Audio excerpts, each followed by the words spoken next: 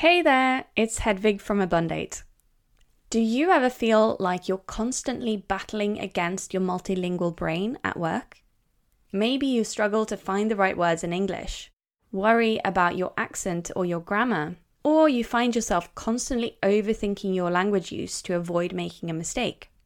You're not alone. Did you know that this lack of confidence in your language skills can actually lower your working memory capacity? That means you might not be performing at your best if you're distracted by any language worries or uncertainty. But here's the thing, it's not your fault. We have been taught to approach language learning in a way that goes against the natural functioning of our multilingual brains. The good news is that there's a way to actually work with your brain instead of against it. A way to develop effective communication strategies that go beyond just grammar and vocabulary.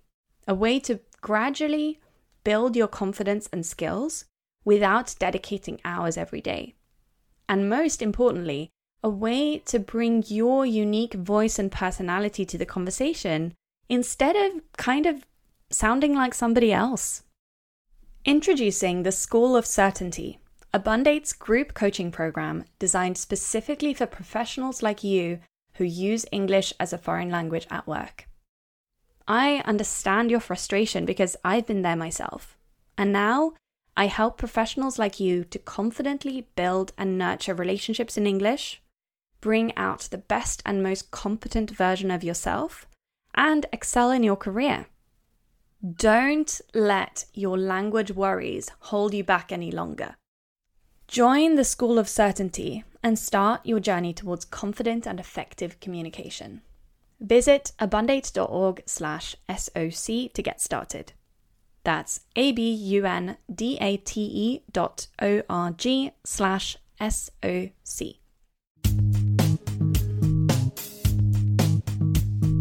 Learning a language is not what you think, but so much more. This is the Abundate podcast, and I'm your host, language and learning coach, Hedvig Sandbu. In this episode, my guest is a person who has made bilingualism a very deliberate practice for her family and even turned it into a business. I'm speaking with Florence Rosenstein, also known as Flo, about why it was important to her that her children could communicate in multiple languages, how she actually turned a home project into a business to help other French-English bilingual families, whether it's actually more difficult to raise children bilingually, and we also touch upon some of the complexities of multilingual and multicultural identities. Because you have a very interesting background and quite a multicultural background. So can you tell us a little bit about how you grew up in multilingual household? I grew up in France. I'm French, in the countryside, in the middle of nowhere. And my dad is French. He's from that countryside. The house we lived in is his grandparents' house. And my mom is from Laos. She's French now, but she grew up in Laos and a bit in France. So you were growing up in this small village in France with a French dad and a Lao mother. Mm-hmm. And did you guys speak French and Lao at home? We spoke mainly French. My mom sometimes talked to us in Lao for words, things like that, or when we were outside in the shop, say it's too expensive, or oh, that's ugly. She would say that in Lao, which really everybody would understand because of the tone and the face and everything. But it's she would say little things, or sit properly at the table, things like that. She would say that in Lao. I used to spend a lot of time with my grandparents when I was very little, and my grandma, she didn't speak French, so she was speaking to me in Lao. So I understand most common things um, things you talk about when you're a kid in Lao still now, but I can't speak anymore. I mean, I'm just a bit. Uh, I don't really speak anymore, which I think is a shame. So maybe if I go there someday, I can speak a bit more. Yeah. So, but you have lived in France, you've lived in Switzerland, you've lived in the UK. Have I missed anything? No, I think that yeah, that covers it pretty much. I Yeah. just when I went to Switzerland I trained as an architect, and I went there for an internship, and I stayed for longer than I thought I would at the time. And this was a great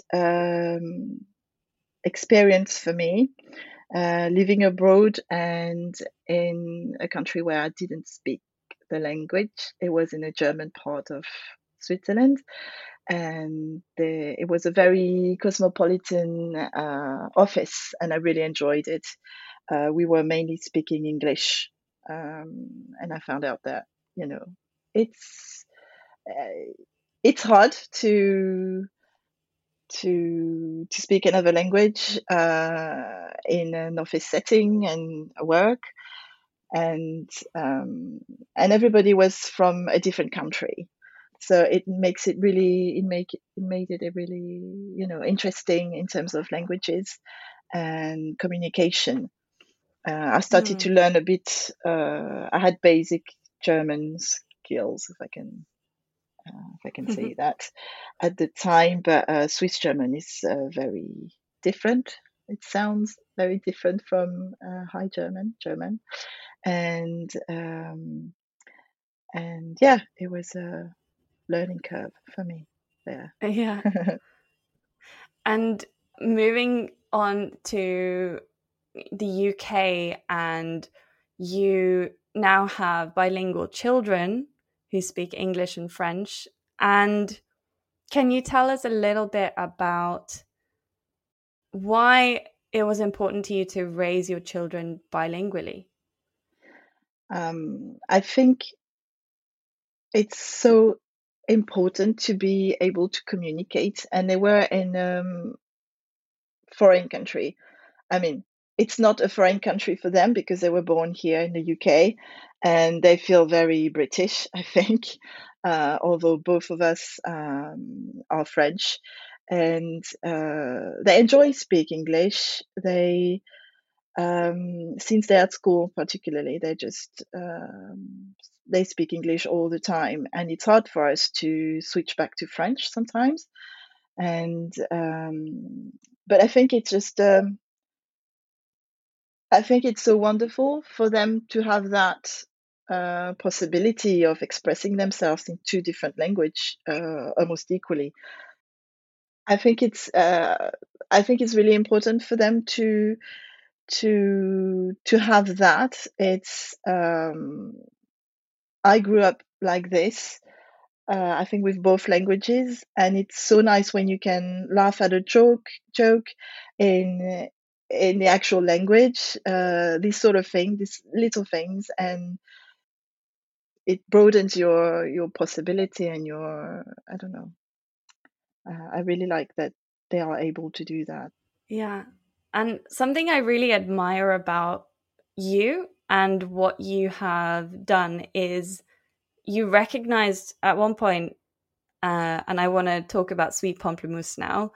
At one point, you recognized that your children were growing up in the UK, and you wanted to give them that exposure to French and the French language and different ways of engaging with the world in French as well as in English. And you kind of just took that into your own hands. And what did you do? How did that inspiration make you act? Um, it's My son is now 9, and when he was little, he didn't speak. I mean, he started speaking, I thought, really late. And we've seen a speech therapist at the time, and I thought it might have been the bilingual thing, us speaking French, English at nursery. Maybe he was confused or something. I don't know. I mean, children pick that up really quickly anyway. But so I try to find a way to, because I'm a visual person, and I try to find a way to, to show him, okay, this starts, I started the alphabet like this, the bilingual alphabet, saying that um, this word starts with the same letter in English and in French. And I knew he loved transport. So the first word came, it's just airplane, which is avion in French, and it starts with A. And I try to engage with him a bit more, like try to make him say the words. Um, and that's how it started, really. So that's how it started, with you giving your son these kind of bilingual associations with words to get him to help him to speak, to help him Yes. to understand that there are in fact two languages in his life, and here's one, avion, and here's the other, airplane, and they mean the same thing. Here's a nice picture to make it visual and make it real. Yes. And then you started to actually to create that and build that, not just for yourself. Yes. Is it harder to be to raise bilingual children, do you think? I don't know if it's harder to raise bilingual children. I think just parenting is hard just on its own, Mm. really. And but because we want them to be able to speak and write in French as well as English, we've started to get French courses for my son now, and next year will be my daughter. And it's hard because you have to put the hours in, and it's Mm. like last year was like 3 to 4 hours each week, which is quite a lot because he needs to focus and he needs to learn, and it's quite hard. And I'm happy for him that he speaks French and English, but really, if he really wants to use French as an opportunity for jobs, or at a later date, then he needs to write it, and it's hard work. But well, it's Yeah. how it is. Now, in a previous interview, I was speaking to someone who had been a monolingual English speaker until the age of 22, and she said she grew up quite jealous of her bilingual friends who kept having to go to Chinese school, and who kind of complained about this burden, and yet they did get that extra language, or that additional language in addition to English. And it seems to me like it is going to pay off, but it does. It Yeah. sounds like it does take some focus and very intentional action. Yes, it requires commitment, and we've started only last year, and I mean, with COVID and everything, it's been really, really hard because we had to teach him ourselves. And I think it's not easy to teach your children, especially if you're not a teacher, I think. And this year we have a tutor, so she does half of the job for us, and we do the other half. And it's much lighter for him as well. I think it's better. I'm curious, if you meet a parent who's wondering, should I raise my children with my partner's language and my language, or, let's say they're bilingual or trilingual within Mm. their family, or maybe the country that they live in speaks a different language from the language that they speak at home. What advice would you give them? Well, it's tricky because I know everybody's different, but I've seen a lot of post online where parents are worried that they're not going to speak their language, or should I focus on one language, or this sort of thing. And I personally, I would say, uh, speak to your child with as many languages as you can. I mean, if it's your mother tongue or something, I think it's so rich for them to have when they grow up. And I know it can be a bit tricky because you want your child to fit in as well if you're in a foreign country, to be able to speak the language from this country and not to be, left out. But I think it's so important, and it's part of their heritage as well, so they can have that for them. And I'm so glad I have some basics of Lao, for example, because I know my brothers, they don't, because they didn't spend as much time as with our grandparents as I did. And I think it's just I'm so lucky in that sense that I had that experience. And yeah, What do you think that's given you? I think it gives me another point of view as well, and that's part of maybe the culture. I think I'm more, as a person, I I feel equally Lao or French or even British for that matter. It's really weird. It's just, in terms of identity, it's just, well, it's that duality that I have in me. Mm-hmm. It's I think it's really strong within me. It's always like I'm divided, but I'm always trying to reconnect those two sides of me.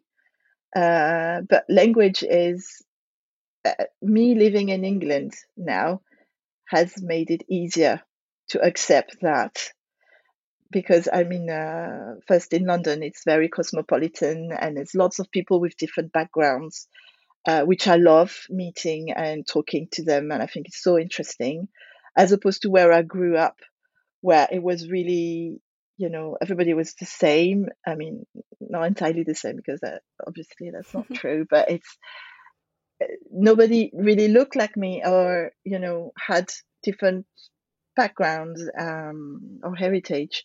But it makes me feel more at home here in London than I felt at home there. I can relate. I mean, I grew up, one foot in Norway, one foot in England. And I think what I've learned is that it's not an either or. You're not just either Norwegian or you're English. You're not either Lao or you're French or you're English. You Mm. can be all three. You can be, something, some, blends and mixes, and nuance is beautiful.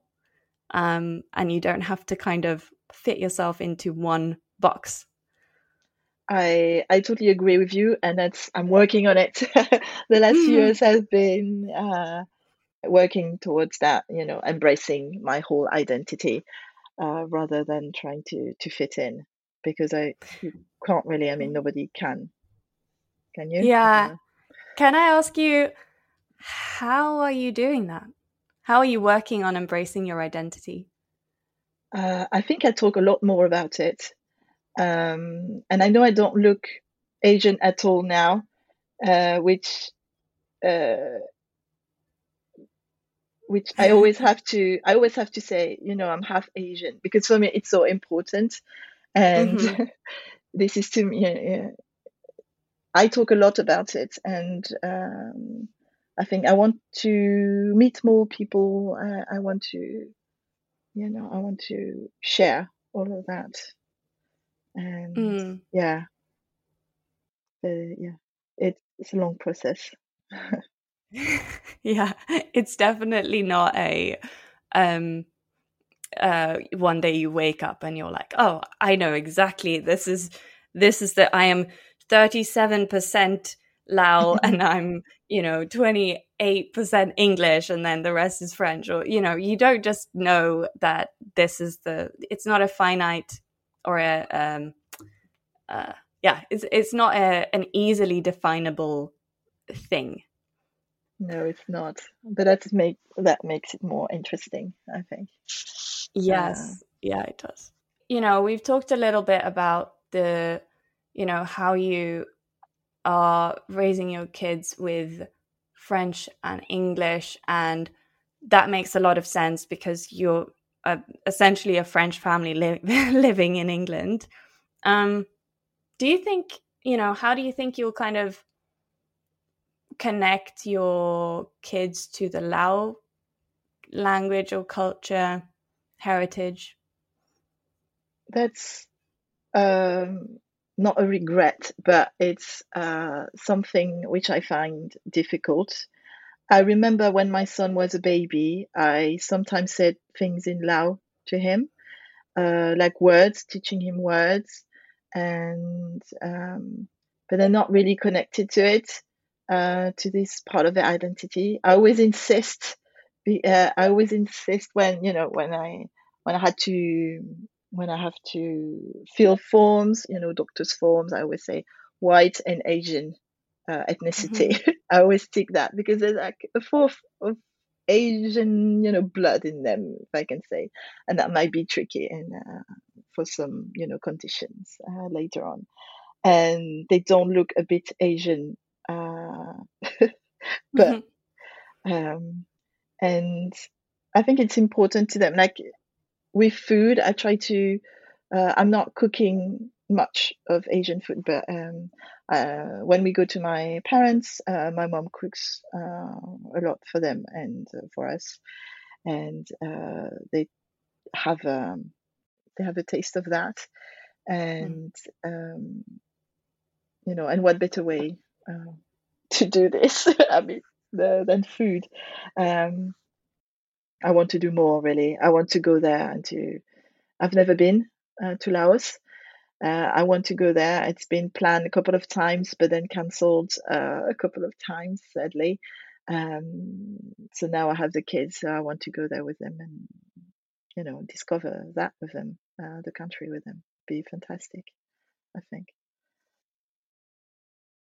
Yeah, I mean, I love this identity conversation because literally everyone has a different identity. Some people Yes, have, uh, obviously, it's almost in the word, but um, some people have a very clear sense of their identity in terms of their nationality or in terms of yes, their, uh, race or in terms of whatever it is. But others who maybe have a bit more of I want to say fluid identity, yeah, where it kind of, some days you feel more French, some days you feel more Lao, maybe some days you feel more English. For me, definitely, I have days where I really struggle to say a word in English, and I'm like, well, wait, am I turning Norwegian or am I just losing all of my language skills altogether?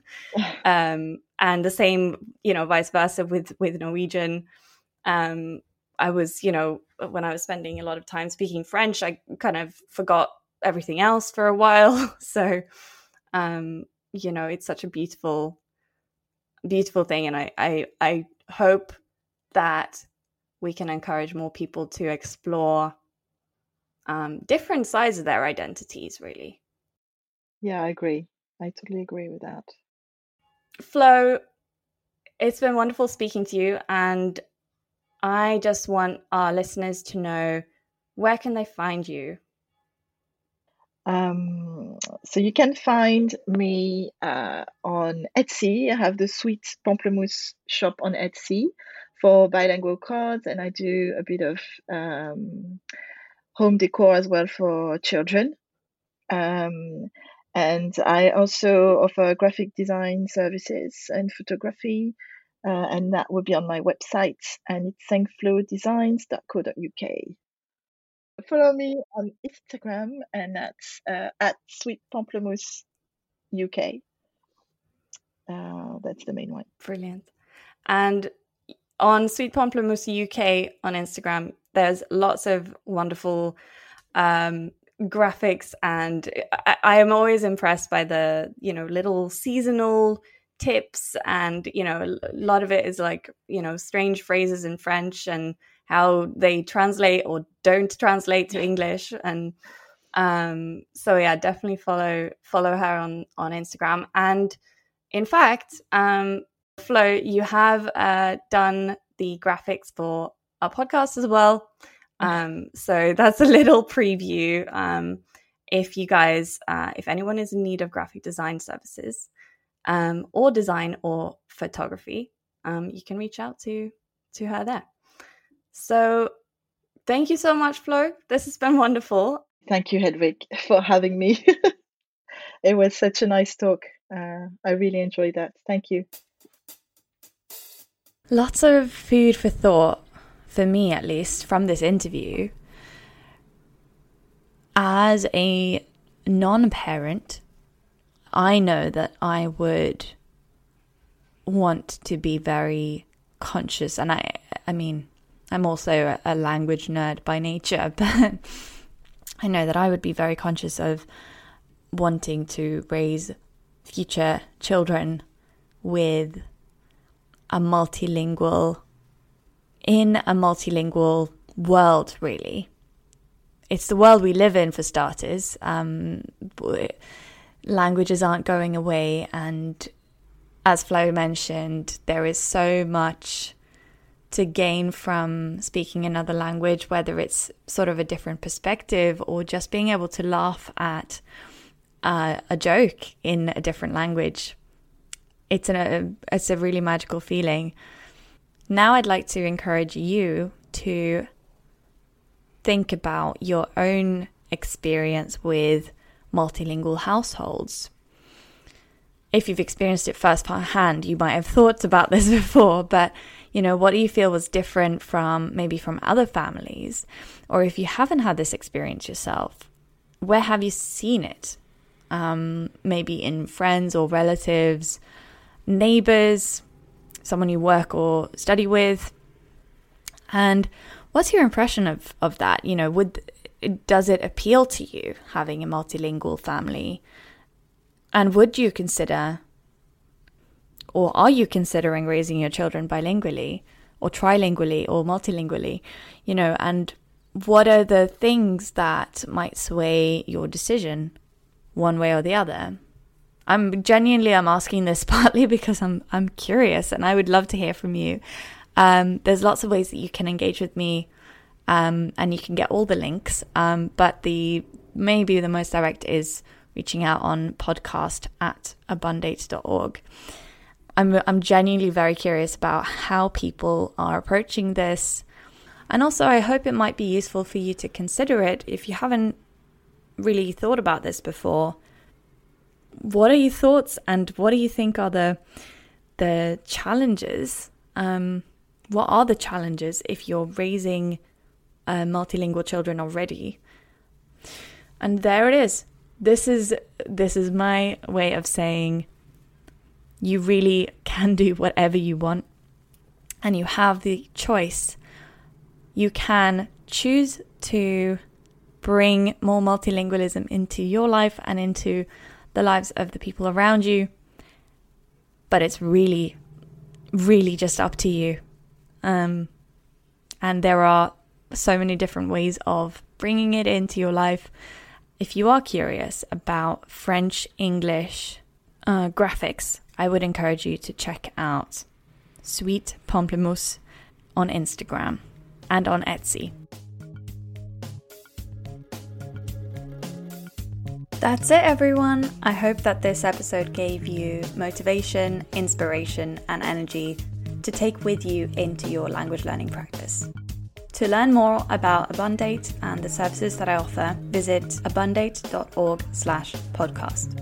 That's abundate.org/podcast. The background music you're hearing is called Blanks by Poddington Bear, and podcast graphics were designed by Sengflow Designs. Everything else was done by me, Hedvig Sandbu.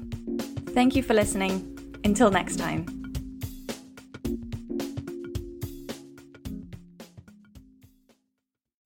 Hey, before you go, here's a quick reminder for you who uses English as a foreign language at work.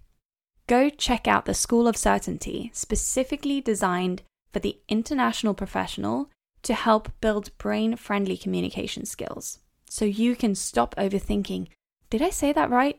What's the right word here? Should I put an S on the end there? Visit abundate.org/SOC for more information.